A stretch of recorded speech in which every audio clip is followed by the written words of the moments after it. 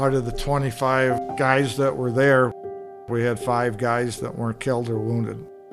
I always felt if they'd have known how bad they had us, they would have just continued and wiped us out.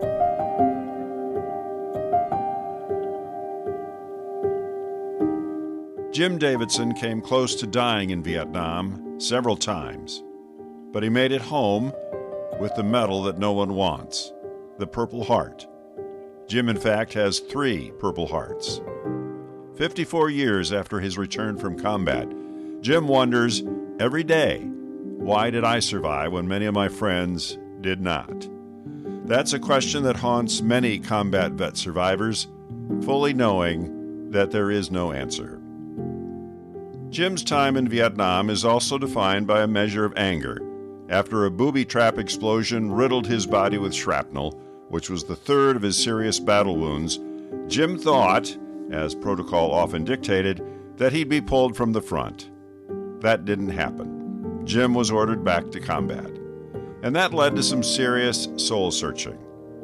I sat down with Jim recently to talk about the young soldier he was and the reflective veteran he is today.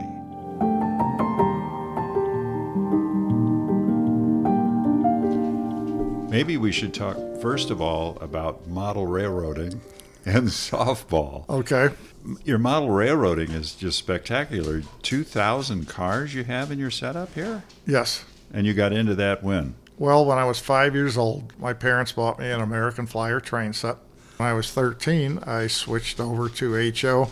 I never had a set. I started with 2 pieces of track and 2 freight cars and just kept adding and adding and adding. You got a set now because I just looked at it in your basement. You've got 2,000 railroad cars.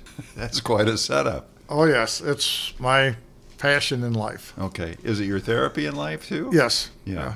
My wife knows where to find me. I'm downstairs working on the railroad. The other connection you have is softball, fast pitch. Yes. Grew up in... I grew up on the southwest part of Aurora, right next to the Stevens-Adamson manufacturing plant, and they were the sponsors of Sealmaster Bearing softball team. Which was a famous club. They were, right. They won their first national championship in 1959, and then again in 61, 65, and 67. And they won the first 2 world championships in, I think, 68 and 66. So you're a kid, and you're real close to the park, and you're watching all these famous softball players. And I worked at the park for 5 summers. So I grew up with softball in my backyard, knew a lot of the major softball players. A lot of them were our neighbors, so got to know them. So you went to Aurora West High School, and you graduated 65. 65, yes. Did you, at that point in time in your life, have any vision of what your future would be? Not really. I was not planning on going to college.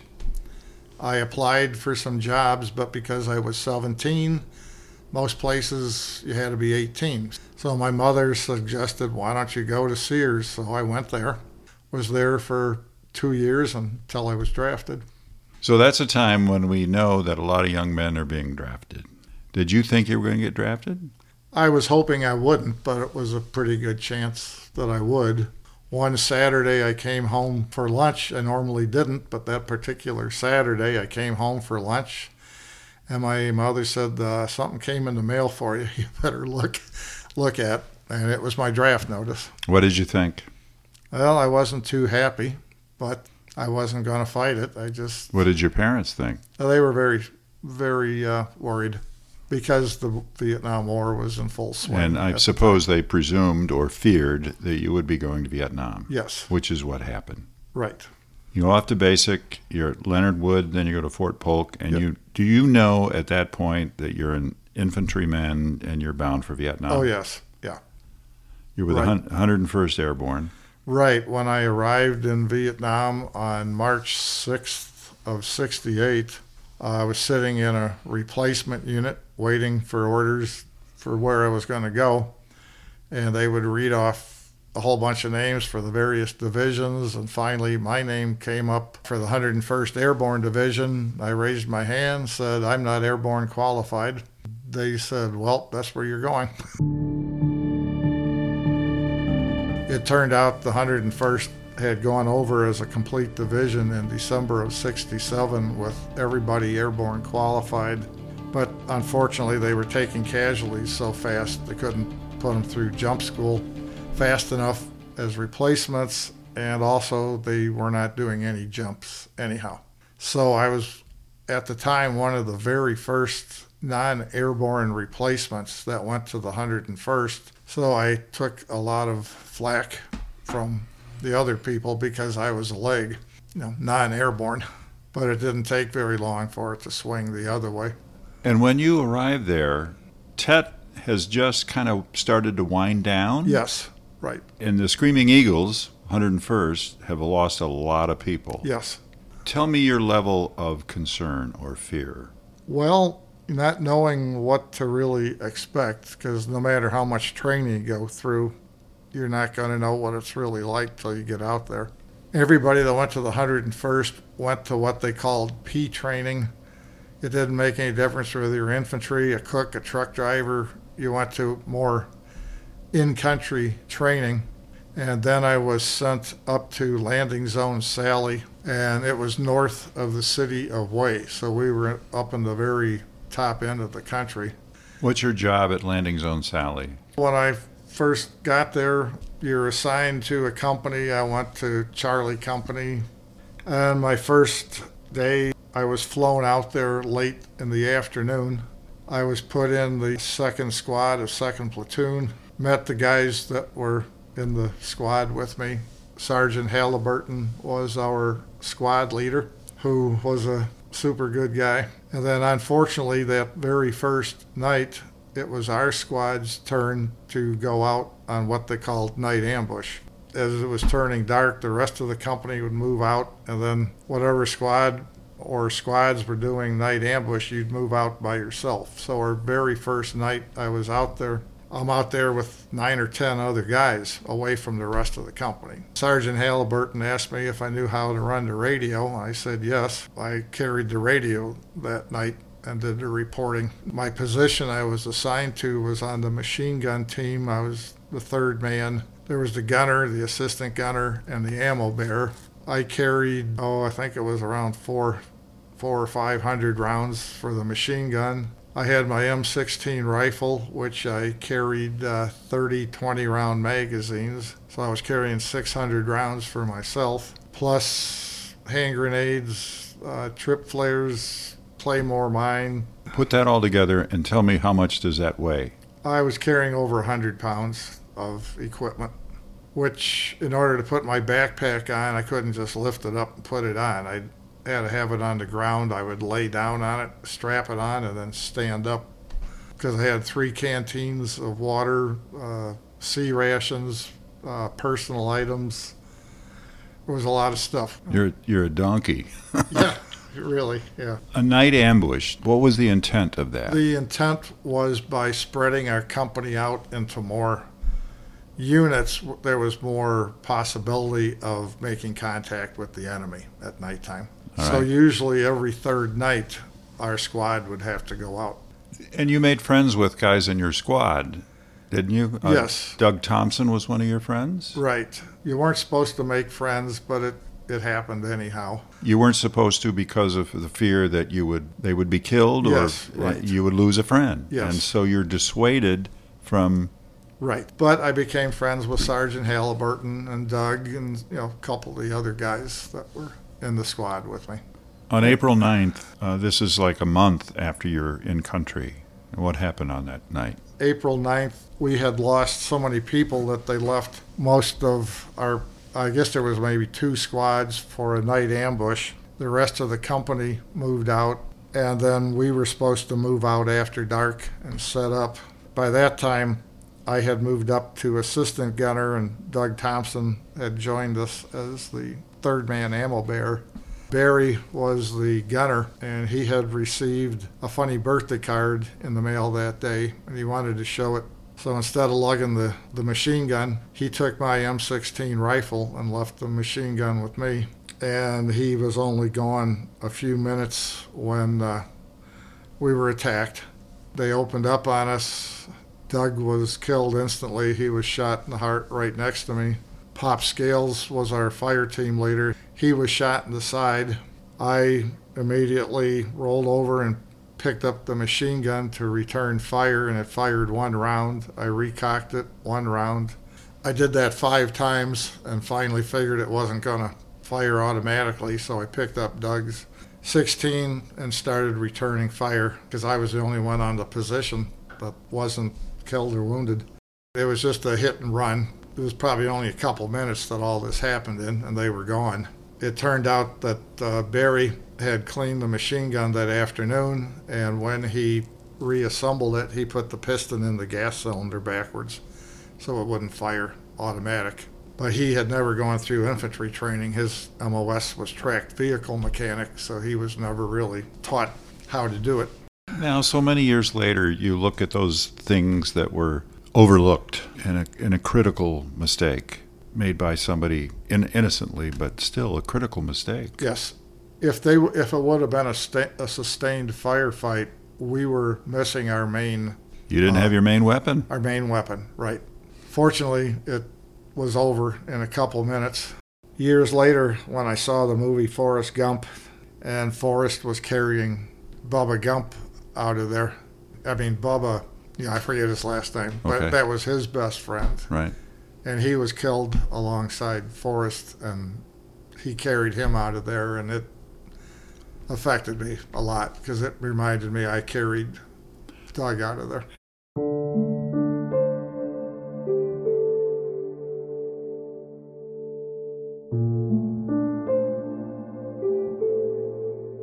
You see your friend, Doug, and you have to carry him out of there. You don't have to, but you did. Yes. And that must have been a horrible feeling. Yes. You'd been together long enough, despite the discouragement about making friends, you made a friend. Yes. And then in an instant, he's gone. Yes. But you just carry on. There's not much else. You can't... You lost a lot of people that night, didn't you? We only lost the one. There was various people wounded, but then 2 nights later was my worst night. What was left of our platoon, 25 of us, were out. It was monsoon season, and we set up in an elliptical-shaped grave, all 25 of us. It was a fairly big grave, and we couldn't see our hand in front of our face. And it was probably about 1 o'clock in the morning that they hit us, overran us. They disabled our trip flares, disabled our claymore mines, and literally came right in on top of us. They initially started throwing satchel charges. 2 of them went off right next to me, blew the seat of my pants out. We started just fighting back. I had been returning fire with my M16. One of the other guys, Byron Jones, when things started, he had jumped over the wall and was immediately killed on the other side. But somehow I found his M79 grenade launcher, and as fast as I could reload it, I was just firing rounds out randomly out in front of us.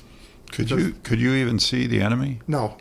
We couldn't see anything, but they knew right where everything of ours was, that they could disable all this stuff. And were they lying in wait for you, do you think? hard to tell. Again, fortunately, it didn't last that long. Out of the 25 guys that were there, we had 5 guys that weren't killed or wounded. We had 3 killed. Michael Miller, Jones Tomlinson, and Byron Jones were killed. And there were 17 of us, including myself, that were wounded. I always felt if they'd have known how bad they had us, they would have just continued and wiped us out. We radioed for help, and nobody could come and help us. We had to wait until dawn when an element of our company, when we radioed, our company was also the main part of it was being attacked at the same time. So we had to wait till dawn so people could finally get out there and find us. I remember our first sergeant was gathering the wounded to have medevacs come out. I was standing there and he asked me if I was wounded. I said, yeah. He says, why don't you sit down? I said, I can't.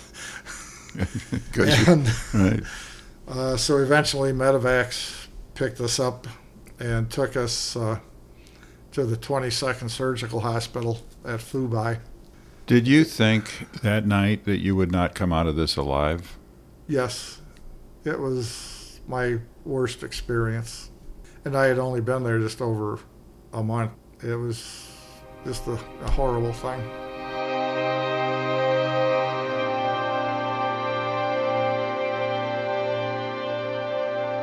Once I was in the hospital the next day, a doctor came around checking me out, and I told him I couldn't hear him very well, so he checked and I had a perforated eardrum from the explosion, which kept me in the hospital for about a month and a half.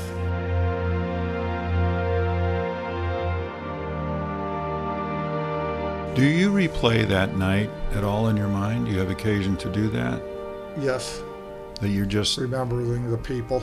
mostly remembering the people, or Yeah. do you remember the firefight? Well, I remember some of the firefight, what was happening, how Okay. intense it was for a while. Right. But it probably lasted a few minutes, or did Yes. it go longer Yeah, than just that? a couple minutes. Okay, and it's over with. Right, And the enemy leaves, right. and you say if they had stayed and knew that the position they had you in, they could have come in and wiped you out. I believe so.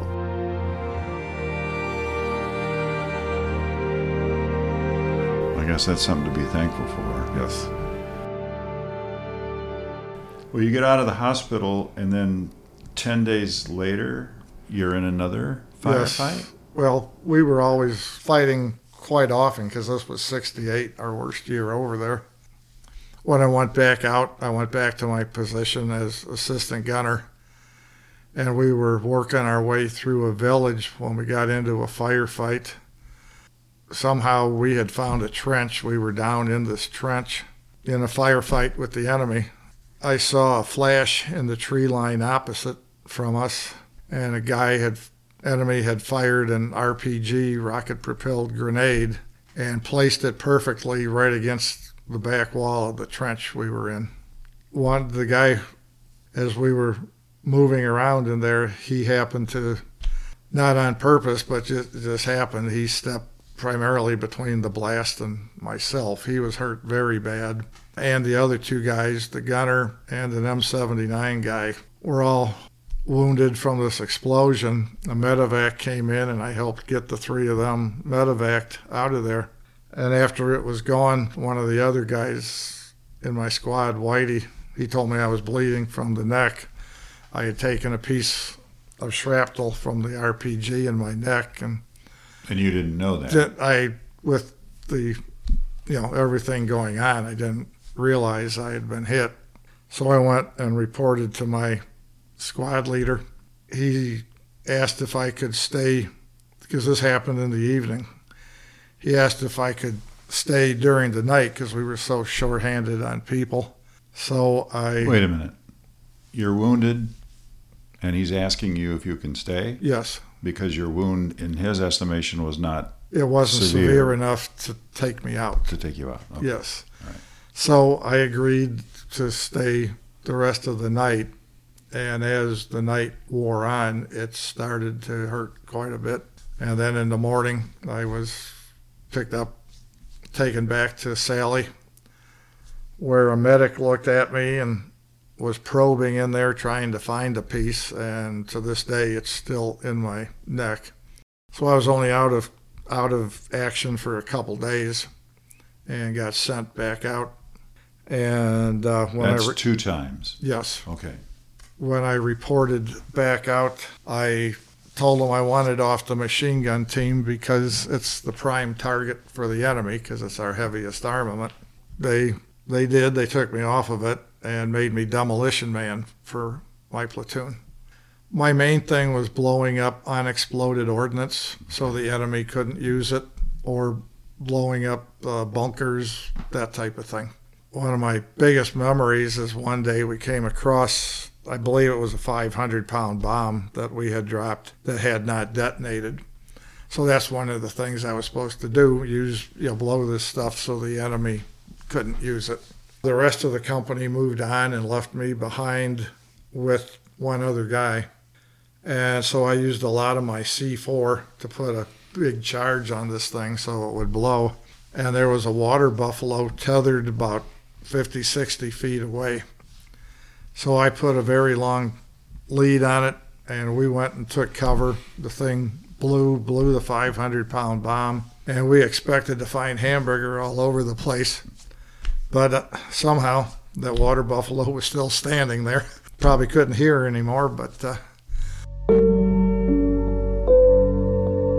so just, on and on doing things like that.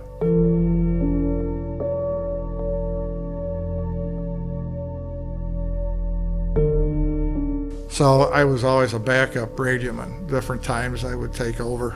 On, I believe it was July 20th, our regular platoon radioman had to go in for some medical thing. They asked him who should take his place, and he said that I knew all the procedures, so I gave up my demolition and got to be a radioman for our platoon leader. Just tag along, be wherever he is. We had swept through a village that day, didn't find anything. That night we had our night set up outside that village, and it was also the first time we had tanks working with us.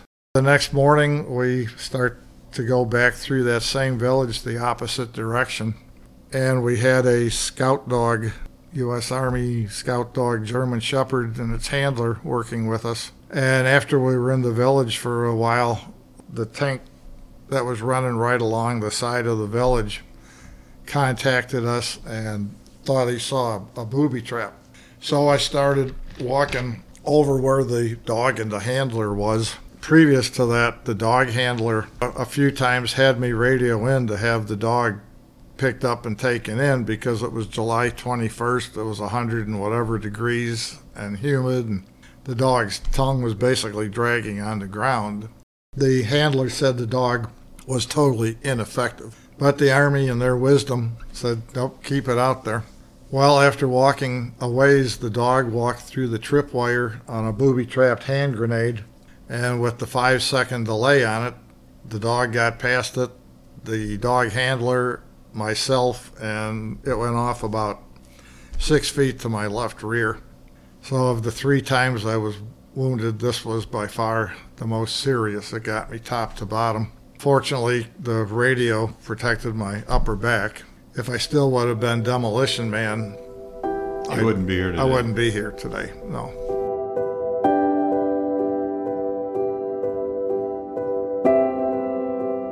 You have like a dozen wounds from this, don't you? Just about 11. And I still have a lot of the shrapnel in me. Did you lose a lot of blood? I'm sure, yeah. Were you unconscious? I kind of was not totally unconscious, but not totally with it. And the main part of our company was a ways behind me. So when they heard the explosion, they were radioing me to see what happened. Your radio probably wasn't working. Oh, it worked. And did it? I could hear them calling me. I was trying to grapple and find the handset, but other guys were over there right away and took care of that. Sam, the senior aid man, he had to work his way up. So he got up there and worked on me some, and in the meantime, a regular Huey, not a medevac, but just a regular slick, had landed in the rice paddy. And I give this medic a lot of credit. He was much smaller than me, but he picked me up fireman style, threw me over his shoulder, and started running out to the helicopter. He fell down twice, each time got back up, picked me up, never asked for help, took me out, dumped me into the helicopter. This was a regular helicopter. It flew us back to LZ Sally to the first aid section, where they cut off the rest of my clothes and started an IV, and then a regular medic flew me down to the hospital. That was about an hour and a half from the time I was hit till I was in surgery. So are you cognizant at this point of what's happened to you? Yes. And you know this is the third time. Yes. The third time you've been hit. And you got more holes in you this time. Yes. The third time. And so what is your thinking about what this means? I'm thinking the third time's the charm. I'm going to get out of here. But what are you thinking? just thankful to be alive and wondering how bad I am. when I got down to the 95th hospital at Da Nang, a medic comes around to check everything. And I've never seen a medic or a medical personnel as totally upset and, put it bluntly, pissed off as this guy was. They had never changed my dressings at the previous hospital. All my wounds were open. They hadn't closed anything. So the gauze was totally embedded in my flesh. And he went through a lot of bottles of hydrogen peroxide trying to loosen up. But he kept telling me, I'm sorry, I got it. And it was just excruciating.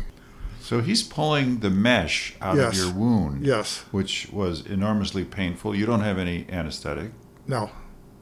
In 75, I was in Hines. They were going to take some of the shrapnel out of my back. They showed me, it looked like it took a white sheet of paper and a pepper shaker and all these little pieces.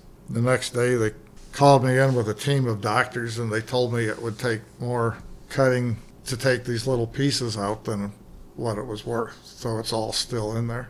Not worth the risk. Right, yeah. So I've had back problems ever since because you can just about stick your hand into the hole that's in my back. Did you have correspondence with your folks? Were they aware that you had been wounded? Yes, they received a telegram each time, but it didn't give them very much information. They never do. No. And so did you get mail from your folks? Yes, after but you were as wounded? I was moving from hospital to hospital, it took weeks to catch up with me each place I went. With the big chunk that was taken out of my forearm, I couldn't fully move my hand. I could grip, but I couldn't open, and I could move it this way, but I couldn't move it up. So I went through weeks of therapy. They'd have me sit with my arm on a table and give me a weight and tell me lift it. And I'm, okay, come on, move up.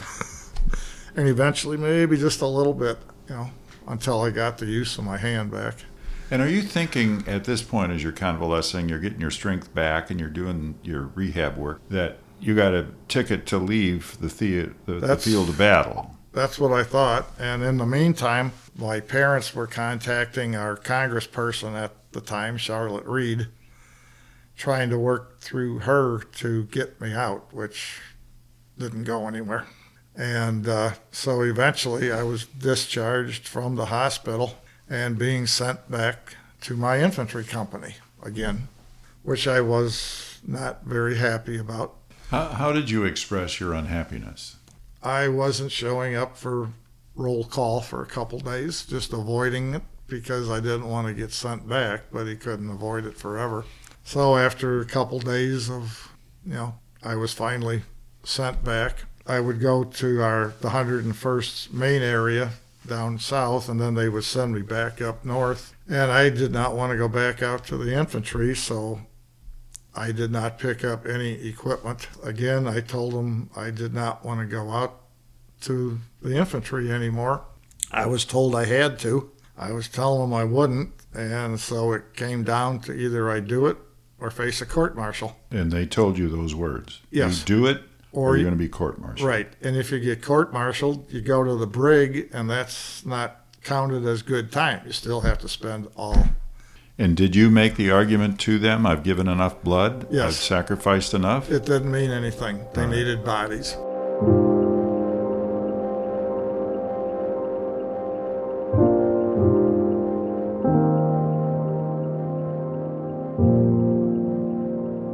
So they found enough gear for me.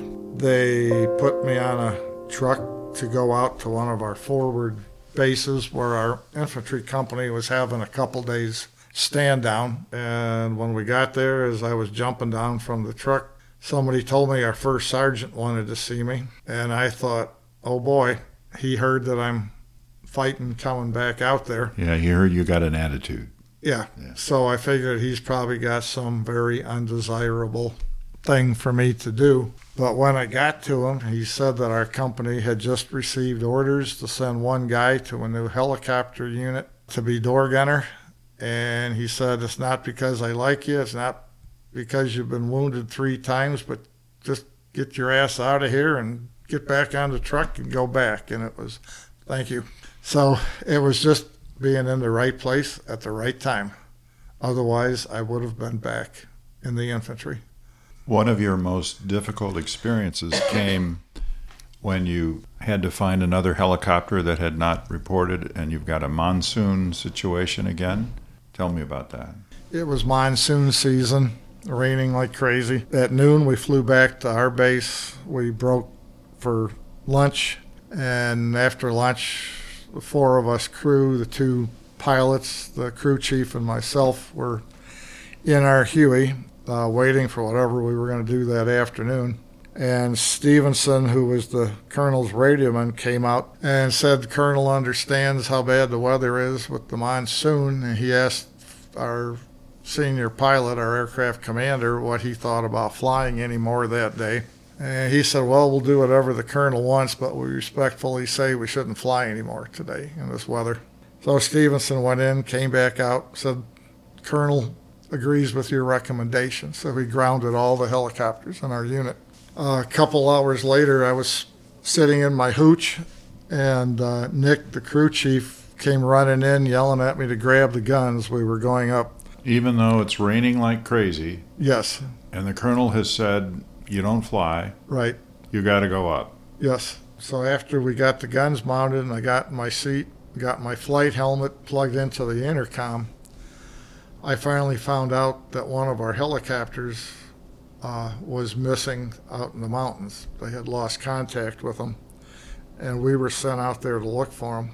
So we headed for the mountains, and the weather was so bad we almost piled up a couple times. And we were searching, and finally on a ridge line we saw a group of Arvins waving at us. So we landed by them. And the two pilots and Nick stayed with the helicopter, and Major Lee and I went with the Arvins down the side of the mountain. And they took us to the remains of our missing Huey. It had impacted into the side of the mountain, which set off the JP-4 jet fuel and incinerated the whole helicopter and 3 of the crew. And you knew them? Yes. The aircraft commander was George Hayward. I had flown with him a lot. He was my most respected pilot. I'd rather flown with him than anybody else. And he was only 19 years old. He was an aircraft commander. And you're charged with the responsibility of recovering Right. whatever remains you can we gather. had to, I don't know if it was as we were flying back or as we got back, we found out that even though all of our helicopters in our unit had been grounded, this crew was sent out to fly a hot meal out to these Arvin soldiers because they hadn't had a hot meal in a few days. This is in a monsoon. Yes. A helicopter sent up to fly a hot meal out to Arvin soldiers. Arvin soldiers. That's the Republic of South Vietnam Yes. soldiers. And when I was in the infantry, we didn't have a hot meal every day. So I imagine that burns, right? That yes. really makes you mad. Very much so. And when we got back and after I found that out, I commented to Major Lee, that's it. I don't want to fly anymore. Major Lee called us in and said he thought about what I had said the night before. He said the 3 of us had done enough, that we had enough new guys there, and he told the 3 of us just to go hide for the next 4 weeks. And you did. And I did. And looking back, he could have not even responded to what I said, or he could have said, Sergeant, you're in the Army. Get your butt back out there and do it. And I would have done it. But he cut you some slack. Yes, he did. Because Yes. that's typically what they did if manpower allowed them to do that. Yes. When you're on the plane and you're leaving Vietnam, I imagine you had a moment to think about everything you'd been through. Yes. And are you thinking, how in the world did I come out of this alive? Absolutely. And there was a very big difference on the plane, and these were commercial airliners that flew us over and back. On the way over, the stewardesses were, and at that time stewardess was the term, Right. were having pillow fights with guys, and there was all kinds of, on the way back, everybody was extremely somber, everybody just sitting there. When we got to Oakland, it was about 1 o'clock in the morning. There was just enough personnel there to give us a dress uniform, travel pay, and there's the door.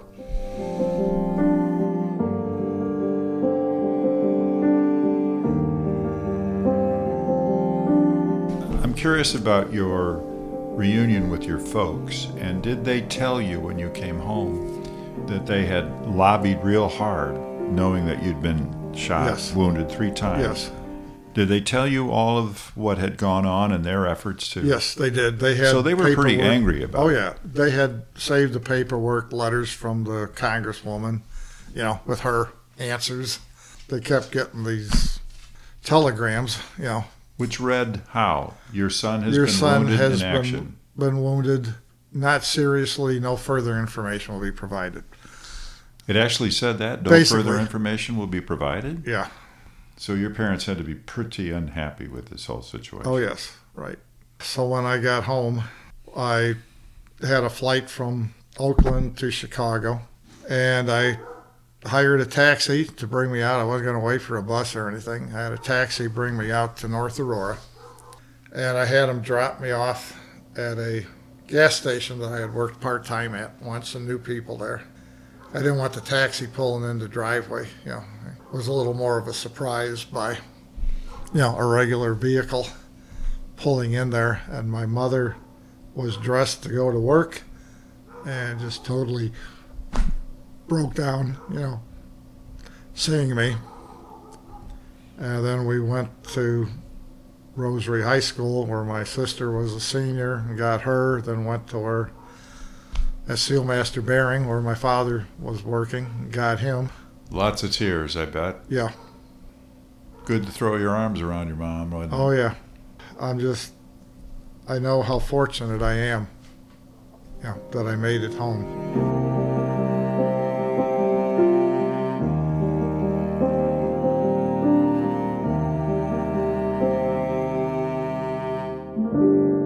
There was times at night I could literally hear the bullets go as they're, coming past. The first time I was in the hospital after that, horrible night, it was nighttime and there was a nurse's station across from me and it was dark and the nurse came in, turned on the little night light over her desk.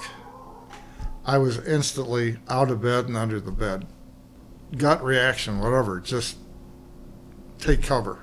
There's times now when I hear things that startle you. Oh, yeah. And remind you. Yes, at times my wife will say, "Why are you looking at that person?" Well, it's just reaction. You see movement and you're looking to see what it is. It's just ingrained in you, I guess.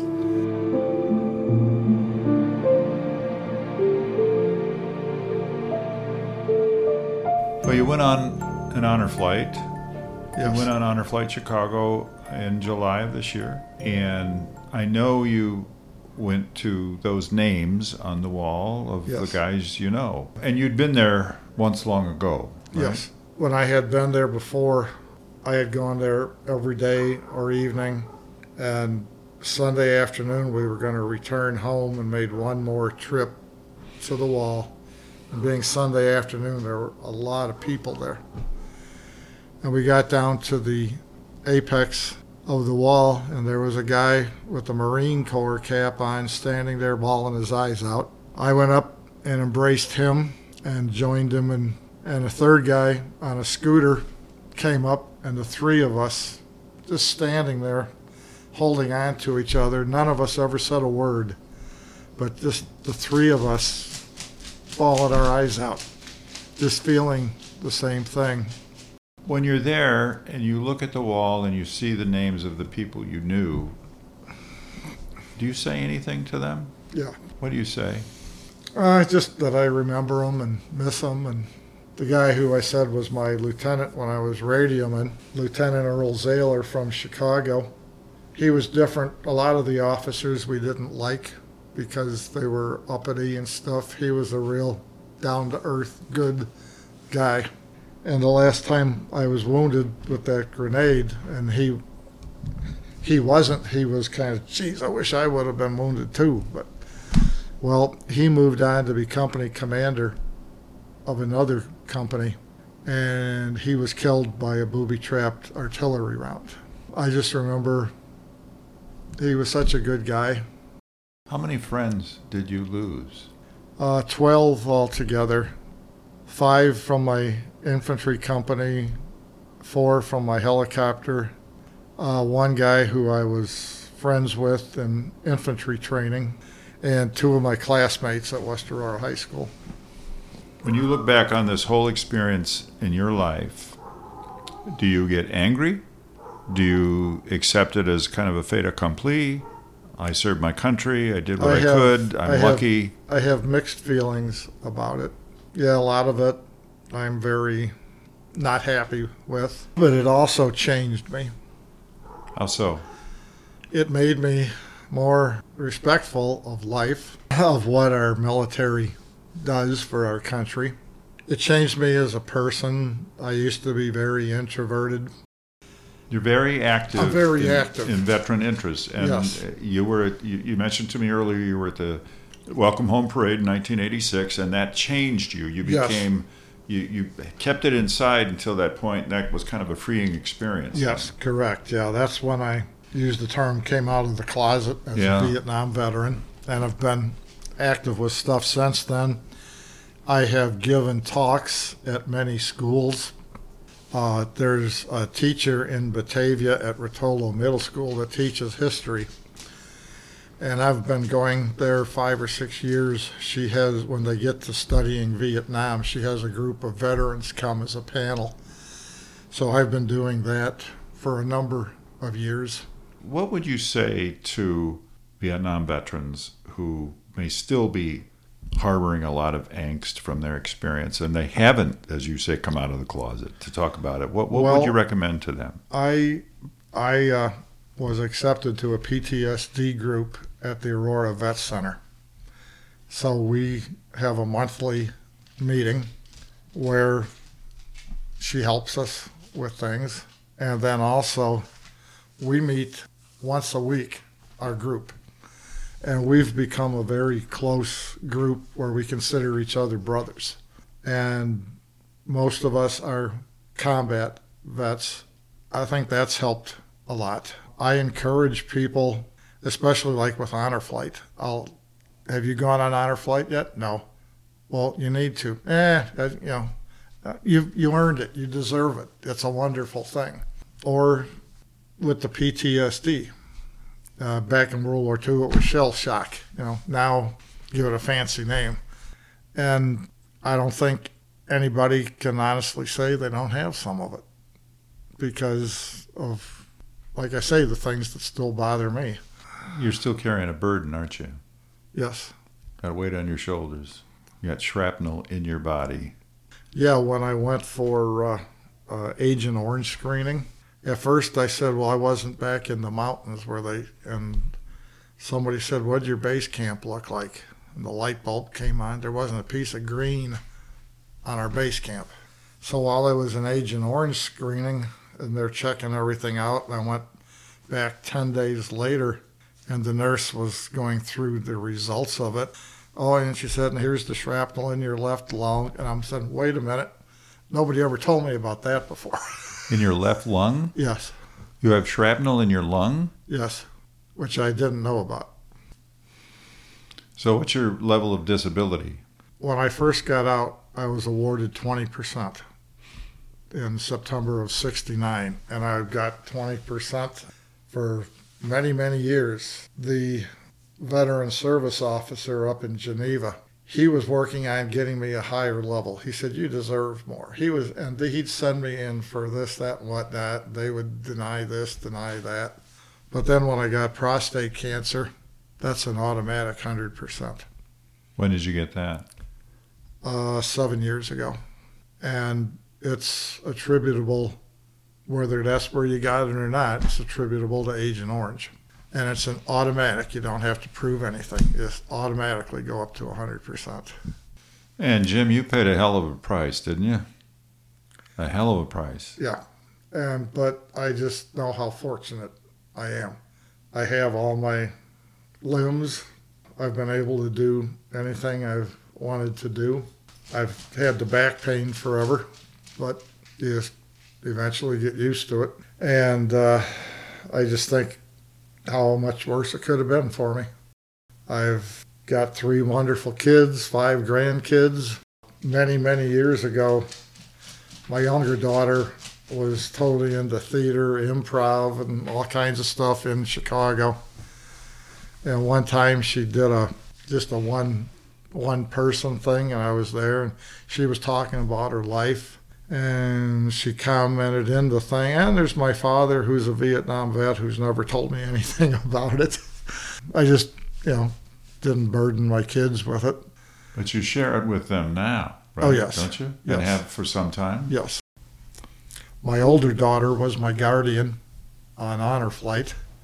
When I was notified, whatever it was, about 2 weeks ahead of honor flight that I was going to go, I had finally been scheduled because I had put in for it 5 years before, but the COVID, pushed it back a couple of years. And I had my daughter Jenny down to be my guardian. When they called me, it was like, I know she's going on vacation right about that time.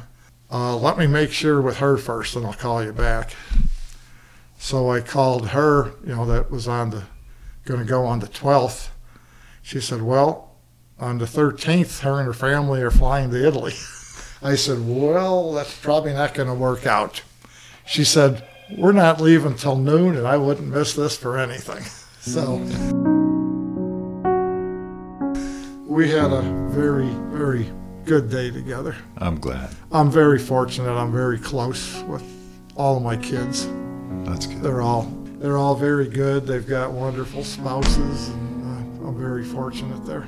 Good thing to celebrate. Yes. Thanks, Jim. Thank you. All right. Appreciate it very much. Thank you.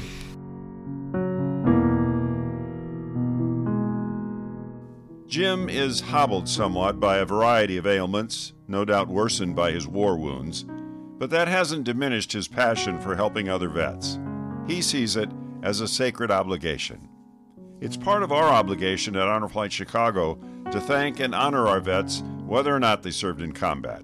Telling their stories is important, and we invite you to share Jim's.